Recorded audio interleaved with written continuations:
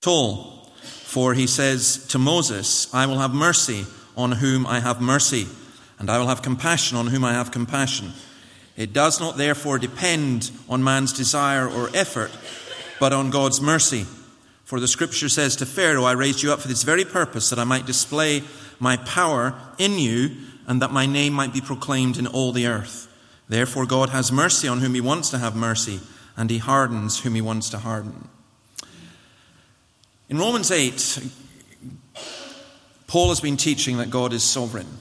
He's also been teaching in the rest of Romans that the Jewish people are special. They've received God's word in the Old Testament and so on. But he's faced with an objection, with a question, which is, if this is so, then why do so few Jewish people actually believe? And Paul is answering this question in Romans 9. He says at the beginning this is because of God's sovereign call, and he says that God's promise has not failed.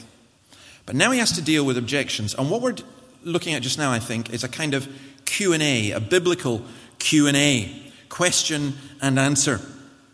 And I said to somebody when I was coming in that I've got 20 points, so set your watches. I want to be very, very careful with this. I hope we're always careful with the scripture, but I want you to follow the text very, very carefully, because there's a limit to what we can say, but we should say it. Paul had been preaching many years, and he knew the objections that would come, and there are basically two objections, and maybe just 10 principles I'll take for each. The first objection is this: that's not fair. If God chooses some but not others, that's not fair. And I suspect the vast majority of people in this place tonight would say, yes, I agree with that. It certainly does not appear to be fair. So, let me cite, I'm sorry for doing this as I often do it, but John Calvin, who had just a wonderful thing to say about this. And just bear with this with me, please. What shall we say in talking about this passage? The flesh cannot hear of this wisdom of God without being instantly disturbed by numberless questions. And I would suggest, if as we read this passage, you don't have questions, you're half asleep and you're not thinking. But we have numberless questions, and without attempting in a manner to call God to account. So we are people who want to call God to account. But God, that's not fair. God, this is not right. We hence find, says Calvin, that the apostle, whenever he treats of some high mystery, obviates the many absurdities by which he knew the minds of men would be otherwise possessed. For when men hear anything of what Scripture teaches respecting predestination, they are especially entangled with very many impediments. Which is why most of us, and I would include myself in this, do not like often thinking about this, because there are so many questions and so many, what Calvin calls impediments, that come in upon us. He goes on, the predestination of God is indeed in reality a labyrinth from which the mind of man can by no means extricate itself. But so unreasonable is the curiosity of man that the more perilous the examination of a subject is, the more boldly he proceeds. So that when predestination is discussed, as he cannot restrain himself within due limits, he immediately, through his rashness, plunges himself, as it were, into the depths of the sea. What remedy then is there for the godly? Must they avoid every thought of predestination? By no means. For as the Holy Spirit has taught us nothing but what it's good for us to know, the knowledge of this would no doubt be useful, provided it be confined to the Word of God. Let this then be our sacred rule, to seek to know nothing concerning it except what Scripture teaches us. When the Lord closes his holy mouth, let us also close our mouths, that we may not go farther. But as we are men to whom foolish questions naturally occur, and that also includes, of course, women, let us hear from Paul how they are to be met.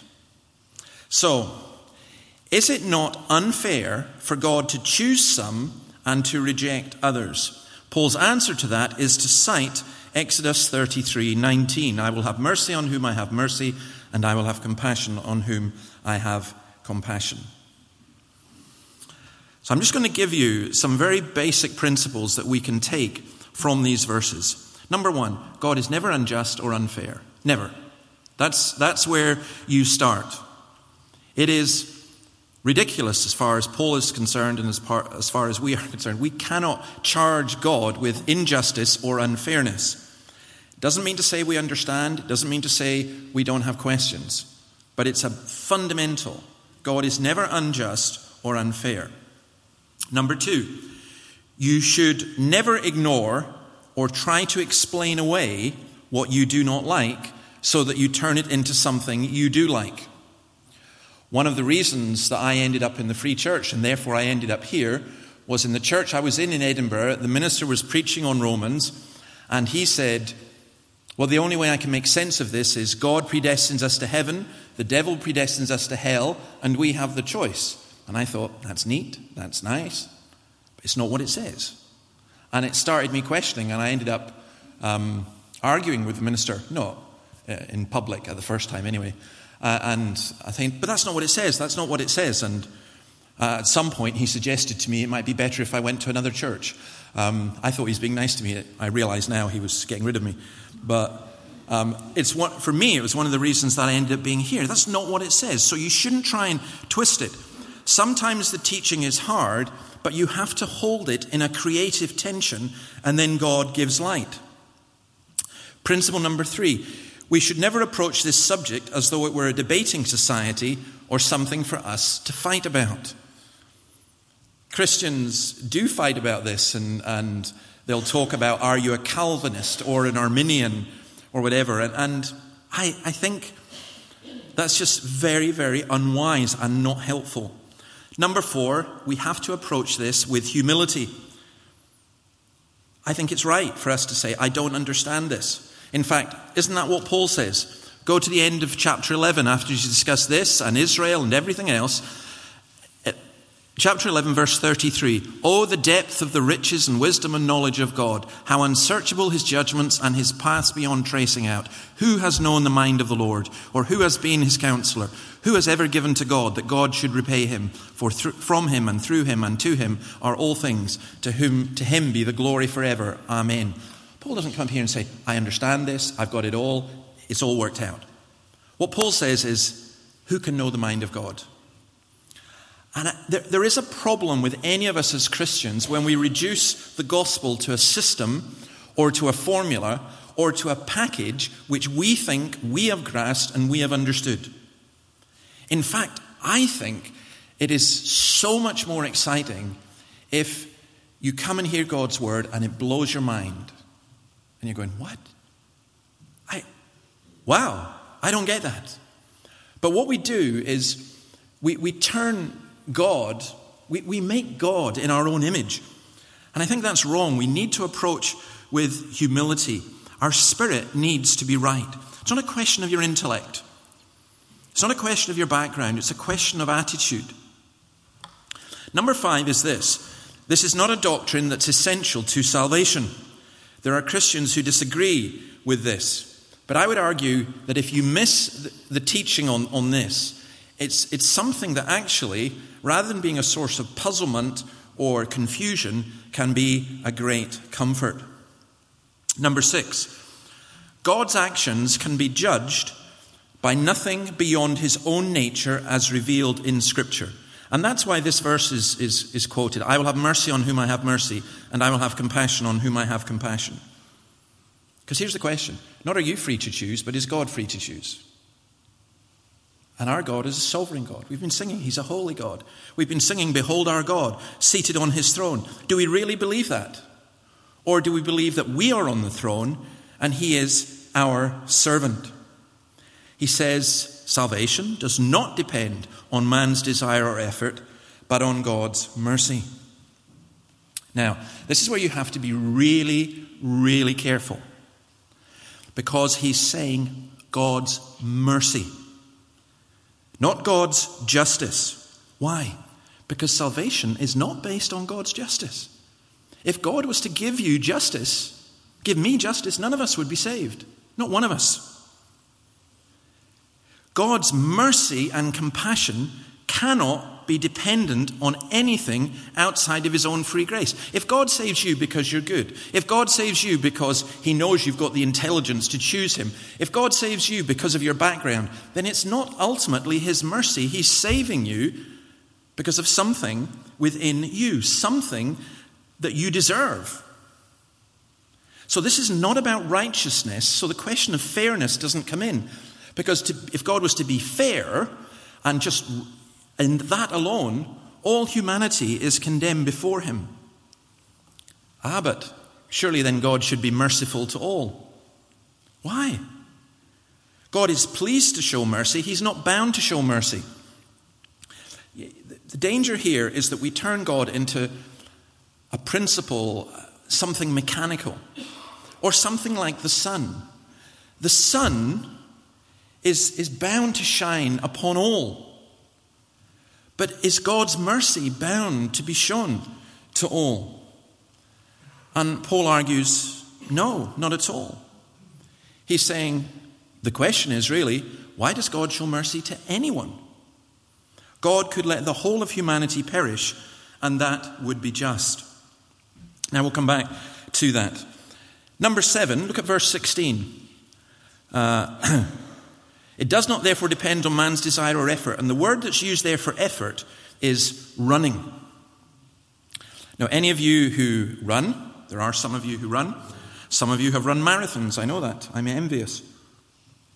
It requires a degree of effort.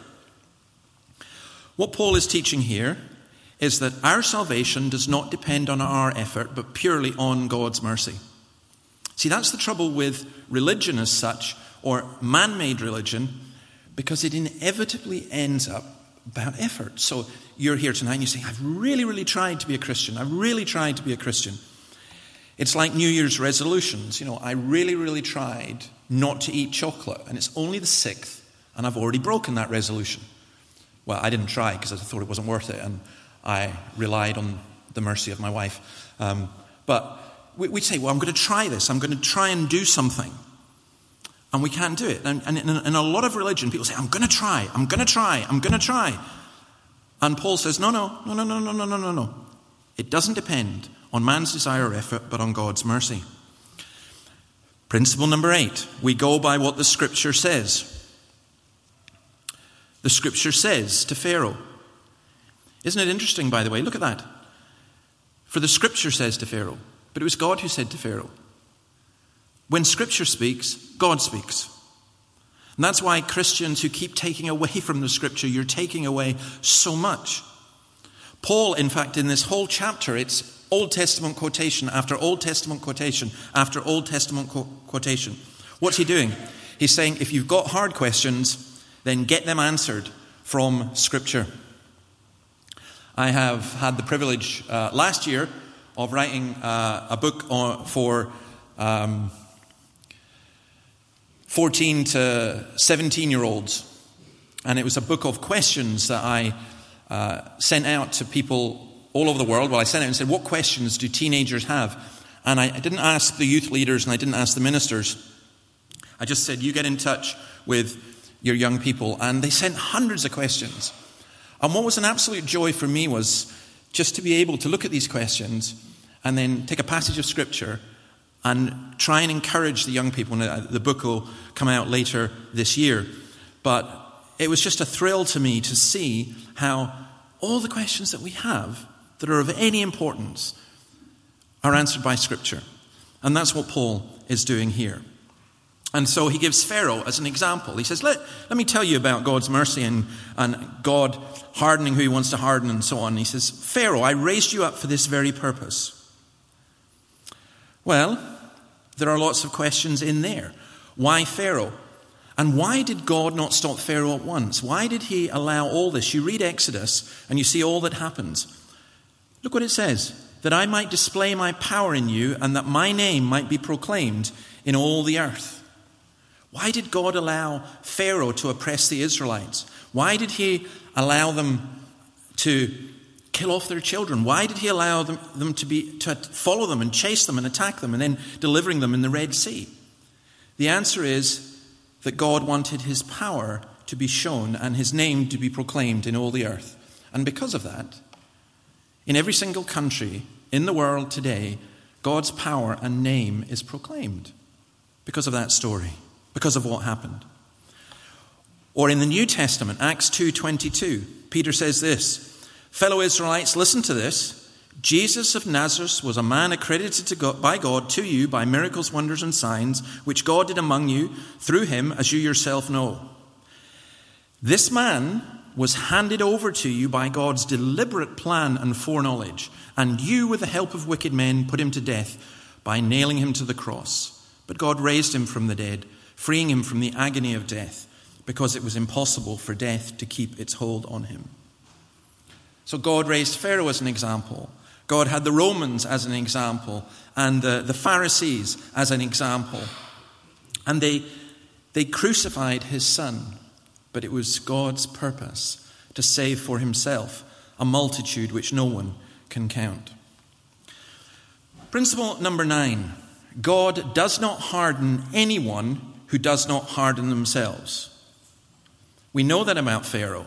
Several times it is recorded that God hardened Pharaoh, but it's also recorded that Pharaoh hardened his own heart. So how does God harden?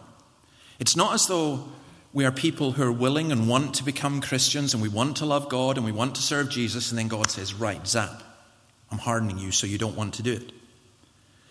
What happens, we find, if we go back into Romans chapter 1, is that God abandons us to our own stubbornness. In chapter 1, we're told God gave them over to their own depravity. He does that in different ways. One is he withdraws his restraining influence. So, when the sun is withdrawn, the ground is frozen and melts. When God withdraws his word, his spirit, his blessing upon a community, upon a people, then a hardness comes in. Sometimes there's a hardness that comes by God displaying his mercy. How can that be? The Pharisees and the scribes were furious at the mercy of Jesus being shown to people. God's word to Isaiah, "Make the heart of this people calloused," is what Jesus applies to his own ministry, and Paul to his. Jesus knew that when he was doing some miracles and when he was proclaiming God's word, there would be people who wouldn't listen. And in fact, it would be the opposite. And you know, for me, that's actually quite a solemn responsibility. That I'm teaching God's word, and for some, it's wonderful when, if you like, the ground unfreezes, the heart unfreezes. But for others, you realize they're listening to God's word, they're listening to God's word, they're listening to God's word, and they're getting harder and harder and harder. Now, in all of this, go back to the first principle. God is not and cannot ever be unjust. Already in this letter, Paul has demonstrated that all human beings are sinful and guilty in God's sight. Read chapter 3 from verse 9 to verse 19. If God hardens some, he's not being unjust, because that is what their sin deserves. If he has compassion on some, that's not unjust, that's his mercy. The wonder is not that some are saved and others are not. The wonder is that any are saved. If anyone is lost, the blame is ours. If anyone is saved, the credit is God's. The last thing just to say on this is about this hardening is it final? Just go across to chapter 11, and we will look at this when we come to chapter 11, but it's important in this context. Chapter 11 and verse 7. What then? What Israel sought so earnestly, it did not obtain, but the elect did. The others were hardened. As it is written, God gave them a spirit of stupor, and so on. But then go to verse 11. Again I ask, did they stumble so as to fall beyond recovery? Not at all. There can be a hardening in part. There can be a hardening for a time. It is not always the case that the hardening is always final. And again, just let me express this personally. I've known people who have been very, very hardened to the gospel. Very hardened. And then when I've met them again, maybe a couple of years later or several years later, they're Christians. And God has done something quite remarkable in their lives.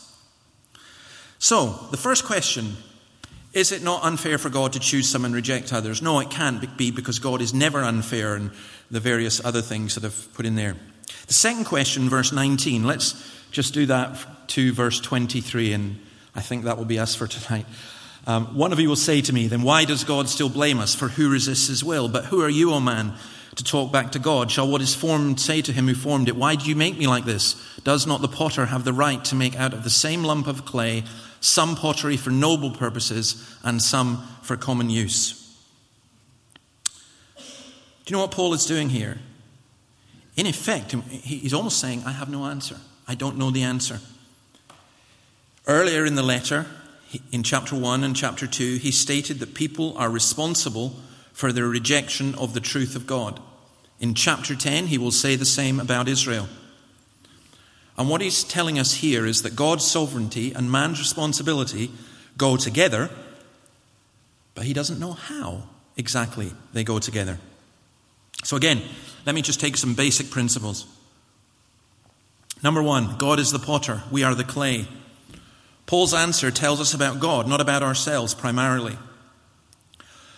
All he's doing here is he's saying we don't have a right to sit in judgment upon God.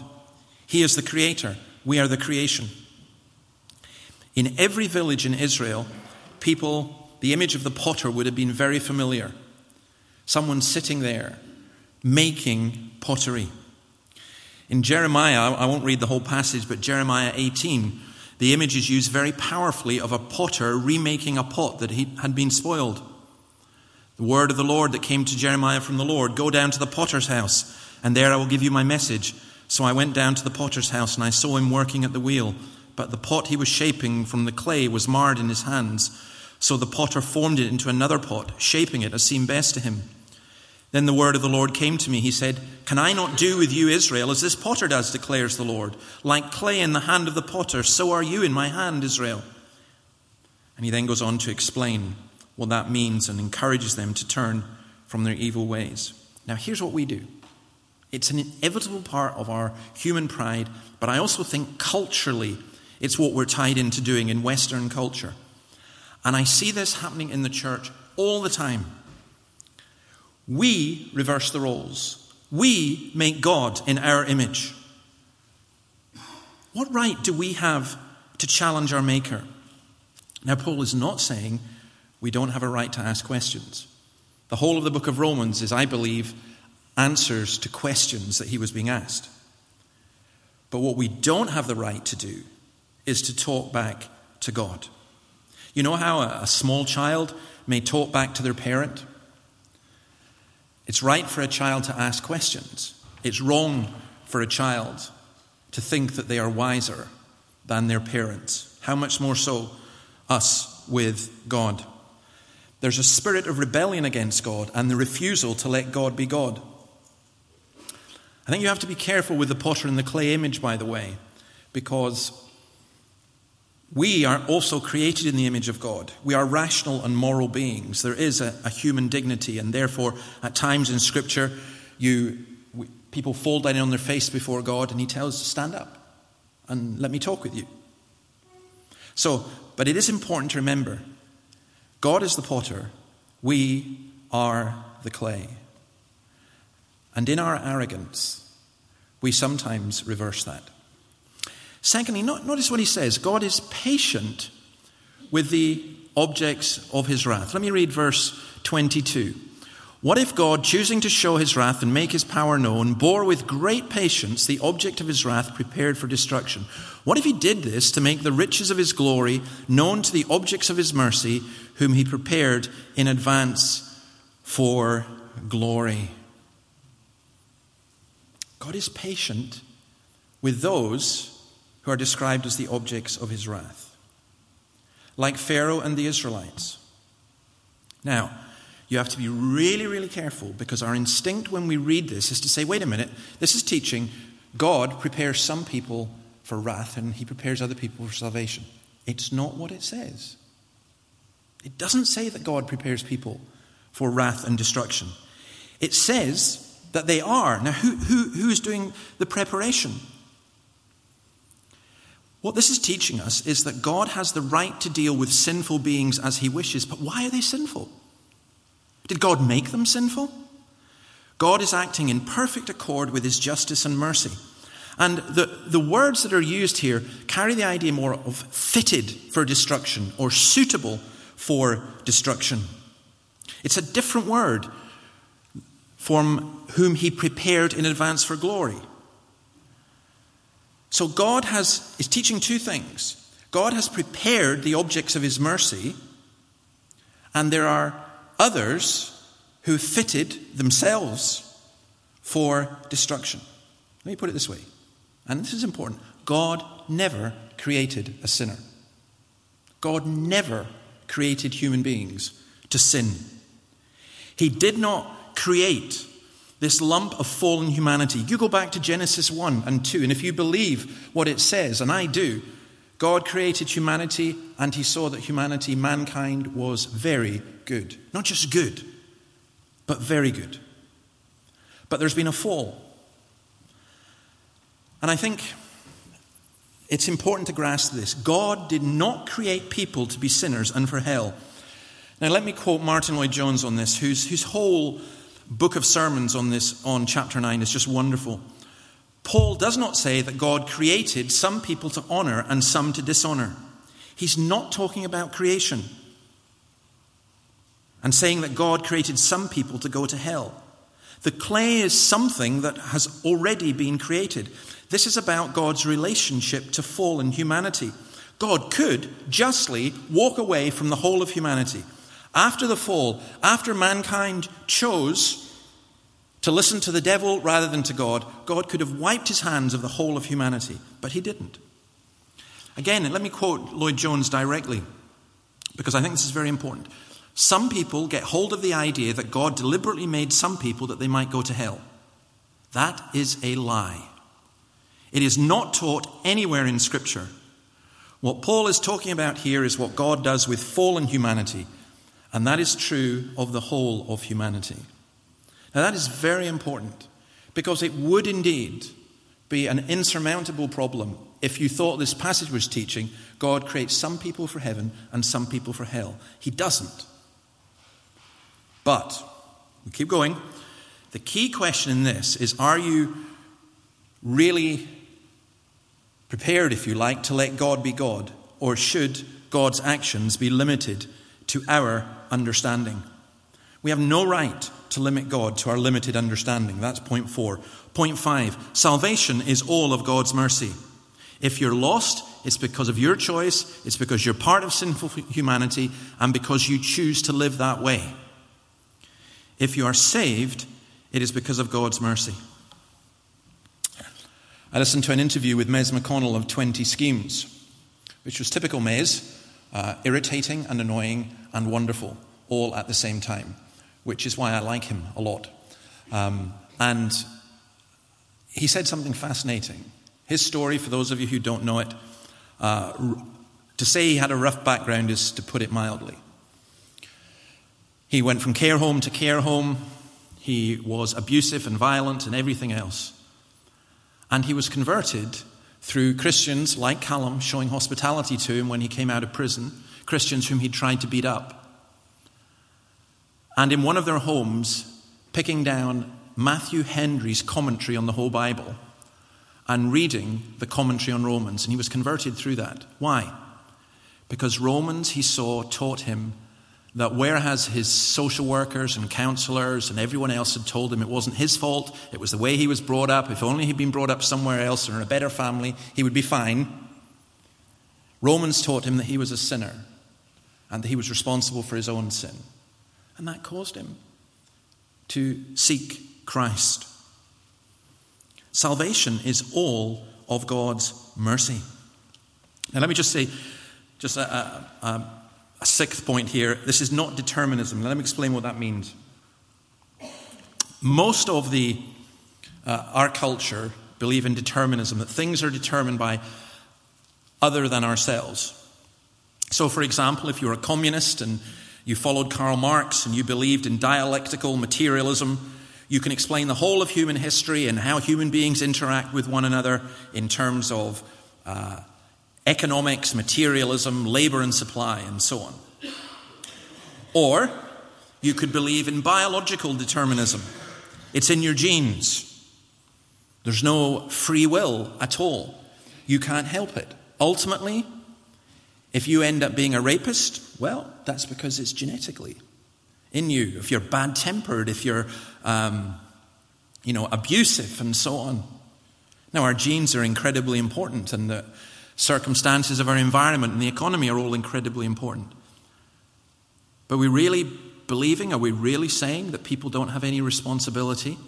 And here's the bizarre thing. We live in a culture where so many people would say, you believe in predestination. That's awful.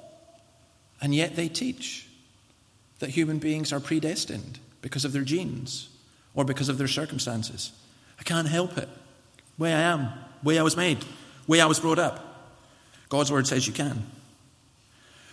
Or there's another kind of determinism, psychological determinism, very closely linked to the biological one. And this is the malevolent influence of Freud, who also taught there is no free will.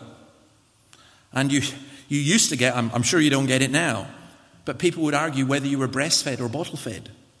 That indicated your character, what you would be like, everything that happened to you when you were a child. And again, what happens to us in our youth, how we are brought up, it's all very important. But if you start saying to people, you can't help it because you were bottle-fed or something, I mean, that's crazy. But there are people who actually believe that. Now, what Paul is not saying here is he's not saying, look, God decided I'm going to create that one, and they're going to hell, and that one, they're going to heaven. He's saying, no, humanity was created good. The whole of humanity fell.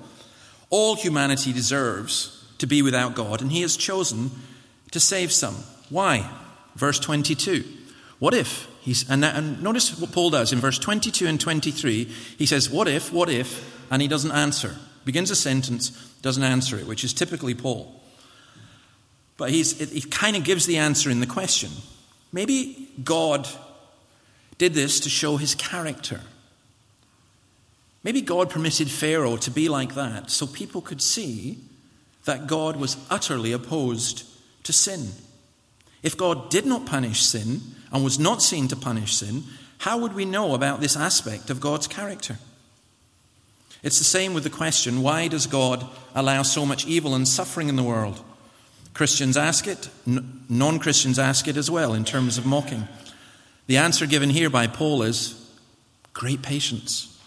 What if it's because of God's great patience? What also if he wants to show humanity that we cannot save ourselves? Why didn't God send Jesus after Adam sinned? Why not straight away? Why did we have to go through thousands of years of Old Testament history? Why not after Abraham? Why not after David? Why was there a 400-year gap between the end of the Old Testament and John the Baptist coming? Maybe you've never ever thought of those questions. I used to think about them. Why didn't God save instantly? Well, Paul suggests it's because of his patience, because he wants to show humanity that we cannot save ourselves, because he's compassionate and he wants to show his glory. Everything that God does is a revelation of his character, his creation and his salvation. Now, I want to ask at this point for those who are unbelievers. Sometimes you'll get people like this. This once did happen to me in Stornoway, where I was accosted in a public toilet by a drunk man who wanted to talk about predestination. He had no idea that I was a free church minister. That's not why he got hold of me. That's what was on his mind. If you're not a Christian, predestination, it's got nothing to do with you. That's not the question. The question is, why don't you believe the gospel? The question is, why don't you follow Jesus? You can't start going into things that are way beyond the basic milk of God's word and what God asks you. He asks you why you don't believe in Jesus. But for those of us who are Christians, it's just, you'll notice this phrase, what if he did this to make the riches of his glory known to the objects of his mercy? If you're a Christian, that's who you are. How does this show the riches of God's glory? God's glory is God's perfect love. God's glory is the perfect manifestation of God's character. How does it show his glory? Let me explain it in this way. If you've watched the television series Blue Planet, David Attenborough, it's utterly amazing. It's amazing the life that is in the sea. And we watched recently one where he goes right down beneath the Antarctic, and they have this submarine that goes down the deepest that ever human beings have gone.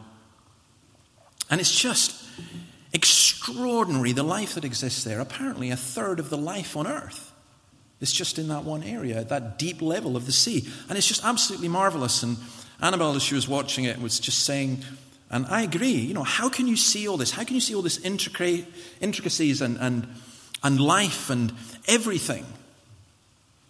This wonderful creation, and not accept the Creator. It's incredible. Yeah, even walking around Dundee this week, I was so irritated because I was walking down to the church here, and I was listening, as I do, to a podcast on the radio, and there was this journalist on talking about the V&A and saying Dundee was ugly and brutal, and the V&A would beautify it. And as it was, I was walking down this place called the Miley and coming on to Balgay Hill and the cemetery, and the sun was shining and the light, and it was absolutely stunning. So I thought, right, this is really wrong. So I just took a whole bunch of photos and posted them on and said, open your eyes. Open your eyes. There's extraordinary beauty in the midst of whatever ugliness humanity manages to put there. But you see what Paul is saying here? He's saying, the glory of God is seen in creation. It's seen in providence. It's seen in the punishment of sin. But all of that is eclipsed by this extraordinary fact that anyone at all is a Christian and is saved. The angels look on in astonishment. Grace is shown to those who deserve the opposite. And this is repeated so many times by Paul. 2 Corinthians 4:6. For God, who said, let light shine out of darkness, made his light shine in our hearts to give us the light of the knowledge of God's glory displayed in the face of Christ. See, when you're saying, why doesn't God save everyone? Our rebellion against God is such, and God is so glorious, that for anyone to be saved is a greater act than the creation of the world. That's why Jesus said, what did he say? Remember what Jesus said? He said to his disciples, those who believe in me will do greater things than I have done. What did Jesus do? He raised from the dead. How are you going to beat that one? You claim to be a miracle worker. I tell you, the greater thing you're going to do is tell people about Christ so that Christ's Spirit takes his word and people are born again. People are saved. The riches of God's glory that he's talking about here are seen in us. The riches of his glory are made known to us. We sang this morning, the church is God's new creation by water and the word. God's new creation is more glorious than his old creation because it's a redeemed creation. There is a despairing side to this. Let me finish with this. Some, as I say, may struggle in different ways, and some you may struggle in yourself and say, oh, this is terrible. God has prepared me for destruction. No, he hasn't. You prepare yourself for destruction. God doesn't prepare you for destruction. But God invites you to himself. For those of us who are Christians, the question of why some people are saved and not others, we don't know. We cannot comprehend the incomprehensible. Really, the question we should be asking is, and can it be that I should gain an interest in the Saviour's blood? Died he for me who caused his pain, for me who him to death pursued? Amazing love, how can it be that thou, my God, shouldst die for me? Because we're going to see God's glory because of his mercy. We're going to know the riches of his glory because of his mercy. And when we die, we will be in glory because of his mercy, not because of our background, our ancestry, not because of our character, not because we belong to the Jewish nation or the Scottish nation, but because of the free electing grace and love of God. And that's why, if you go back to Romans 8, it makes so much sense. We know that in all things God works for the good of those who love him, who've been called according to his purpose. Why? For those God foreknew, he also predestined to be conformed to the likeness of his Son, that he might be the firstborn among many brothers. And those he predestined, he also called. Those he called, he also justified.